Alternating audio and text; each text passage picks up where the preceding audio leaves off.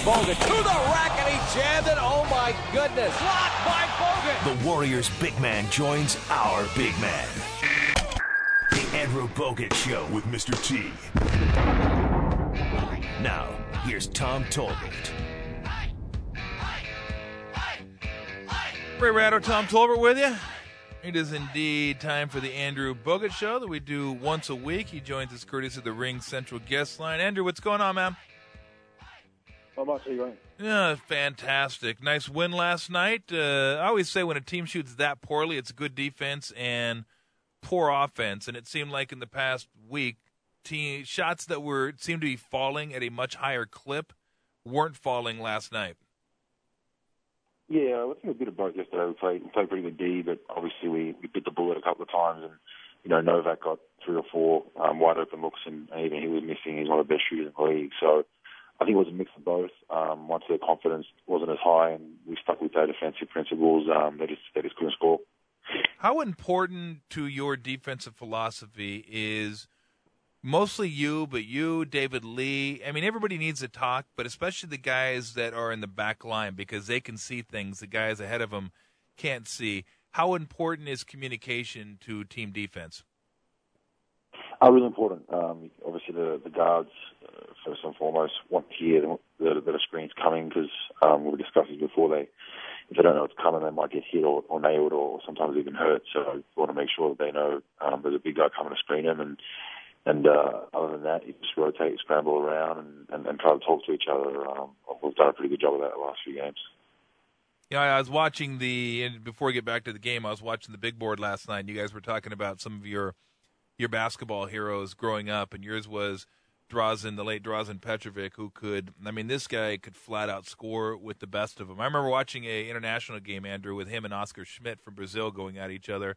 Neither of them played a lick of defense, and I think Drazen's team won. He had 52. Oscar Schmidt had 62. I mean, it was just like an absolute barn burner of an offensive game, but he was something else. I mean, tell us a little bit about you watching him growing up and then being one of the first international players to come here and not only play in the NBA but have success. Yeah, well, I think that was the most important thing. He was one of the first guys that didn't accept sitting on the bench. Most of the heroes that came over were happy to be role players and just kind of, collect their check and not cause too much problems. He came over here and he caused problems by saying, I deserve to play. I'm good enough to play. So they shipped him out from Portland. He ended up in New Jersey and had a great few years. And then obviously the tragedy happened. But I've had a chance to meet his mother a couple of times in Croatia and his father. And, I know his brother pretty well as well over there. So I've was pretty cool to try to meet the family, but obviously it still burns over there in Croatia. Yeah. People still talk about it to this day, and people still, it's whenever you mention basketball, someone's going to mention Petrovic over there. Did you see the documentary with Vlade Divac basically trying to relocate, his background through Petrovic? I mean, did you get a look at that? Did that resonate with you? Yeah, a little bit. I mean, it would have been great to hear Drazen's side of the story with a lot of that stuff too. Obviously, you can't hear what he had to say or his opinion or his view of the events, but nonetheless, it was a great documentary, and it was obviously pretty in depth as well. Those ESPN ones are all pretty good. Does that still exist? Because I found the part that I found interesting was guys that had played together, on the national team, didn't communicate with one another, didn't talk to one another. Does that animosity still exist? Do you know of? I mean, over there, in certain places it does. I mean, I have friends that are Serbian. One of my good friends plays in Russia. He's Serbian, and I grew up with him. But there is a lot of it tends to be the younger generation that didn't, necessarily grow up in that time. Generally carry on that hatred even worse than their parents did. And I think a lot of people over there have moved on and kind of, want to put food on the table for their families and worry about grudges, but it still is pretty fresh. The war ended in 93, and then there was another assault in 95. So to think that happened, like 15 years is pretty crazy. And when did you leave, Andrew, and go to Australia? Well, I was born in Australia. Okay. So, my parents both came over when they were about 16 years old. And I basically had to it was a situation where my grandfather had to kind of sneak out, otherwise he was going to be essentially killed and executed. And they ended up going through through Germany and ended up, settling in Australia. Wow, that's crazy. Yeah, real quick before we get back to the Warriors, I noticed a lot of Argentinian players are now doing very well at the NBA level. You have Manu Ginobili is probably the most famous. Scola's a pretty damn good player. You have 3 or 4 others that were very, very good. But, you go back to the day, and the one team that could challenge the dream team a little bit was the Yugoslavian team. Kukoc, very good. Vlade Divac, Drazen Petrovic, Stojakovic. I mean, a lot of very good players.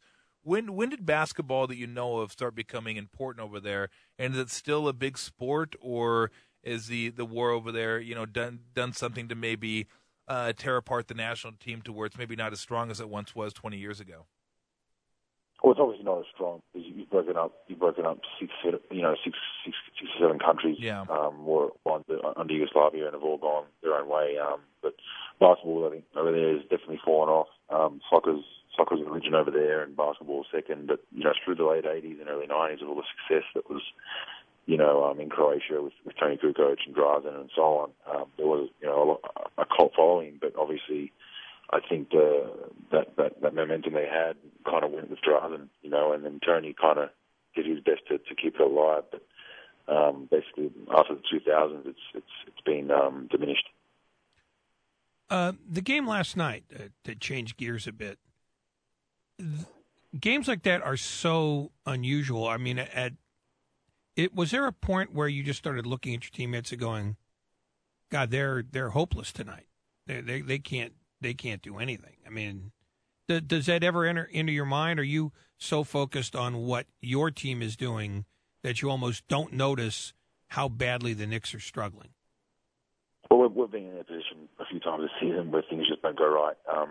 But, if I was going into that game, even when we were up 20, it kind of felt like the way we've been playing the last probably month or so that, hey, we need to stay focused because we've given up big leads. So I was kind of more of the mindset of, we need to stay on top of things, and then when there's 2 or 3 minutes left and we're still up by 20, okay, we can take the foot off the gas. The problem with the Knicks is they shoot the most threes in the NBA, so whether you get a team like that down by 20 or 30 early on, they make a quick run with 4 or 5 threes, and then the momentum's in their favor. So I kind of always am nervous when we get big leads, just because most teams, like you said, take their foot off the gas and kind of relax, and then all of a sudden you're on your rhythm and you get your starters back in, and then anything can happen. So they're tough games, but we'll definitely take more games like that because most of our starters got a little bit of rest towards the end, and it feels good to have a win like that where from start to finish you dominate a game. When you look at the threes, which you guys have had trouble defending in the past week or so, I mean, Philly had 12. The Knicks had 11 the last time you played them. The Bucks had 13. At teams that were shooting high percentage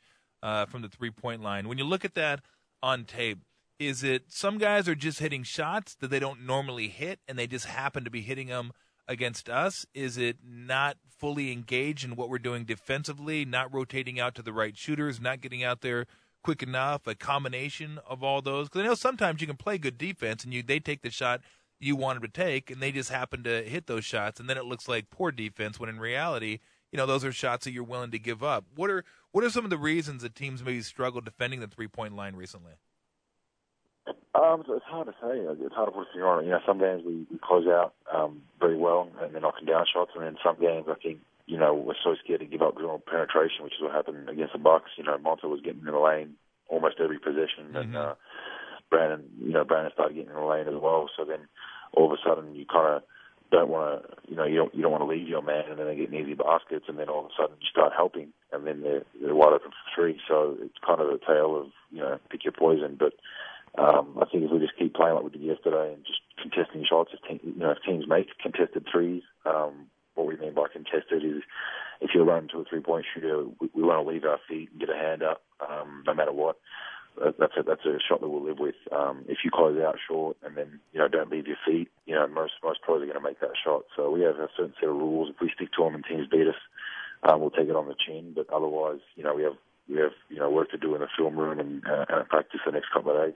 I think I may have said this, although I try not to, because I hate when announcers say this: "Don't foul the jump shooter." It's like I hate that because I want to say, well, I'm not trying to foul the damn guy, right? I'm not trying to go out there and foul him, but as you say, a lot of times if you close out and you don't leave your feet and at least try to get in the guy's vision, then that guy's going to make that shot. If they know you're not going to come out and fly at them, they're just going to take it, tee it up, and hit that shot more often than not. Now, there's a right way to go at it. I mean, the right hand to use and try to fly on the shooting side to try to, but does that bother you? I don't know why it bothers me, because I don't think anybody actually goes out there trying to foul a jump shooter, but you do need to try to get in his airspace a little bit to help him, either see you or feel like you do have a chance to go after the ball.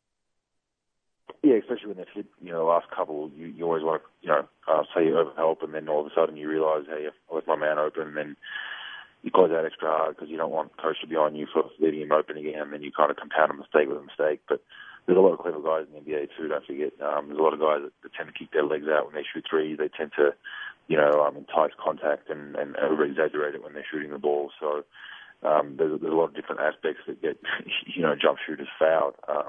We've had a couple of situations where guys have, blatantly ran through guys, which you need to address. But a lot of times there's some smart guys that literally, they'll put their feet out and kick you and then fall over, and it looks like you've hit them, and that's just, part of the game.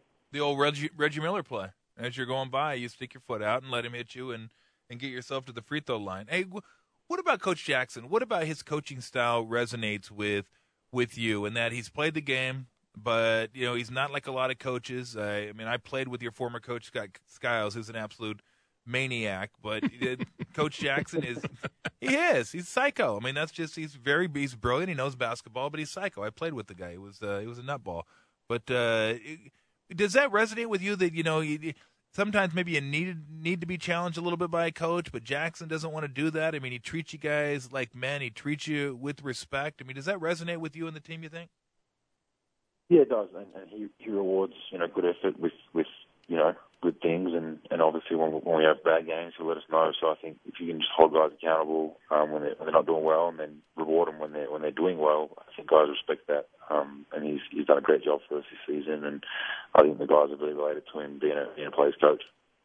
Hey, before we let you go, we're trying to come up with an all crazy guy team that would be fun as hell to watch. I don't know if you'd like to play for this team, coach this team, or just watch this team. But we had JaVale McGee at center, DeMarcus Cousins at 4, Ron Artest at 3, Vernon Maxwell at 2, Jason Williams, formerly White Chocolate, at the 1, and we had Ricky Davis and Latrell Sprewell, Chris the Birdman Anderson on the team. Would you think you might enjoy coaching that squad? Well, Dennis Rodman in there? Dennis Rodman, yes, he was. I forgot. I'm sorry. He was actually absolutely on that team. I don't know. You want to watch, but you probably want to sit in their upper bowl just in case something breaks out. Aren't you worried that's too close? Yeah, maybe just stay at home and watch it on TV. Oh, it would be a fascinating watch. There is no doubt about that. Hey, Andrew, thank you very much. We always enjoy the participation in the show. Nice win last night. Best of luck against Detroit and Chicago to close out the homestand, and we'll talk to you again next week, man. No worries, thanks. All right, take it easy, Andrew.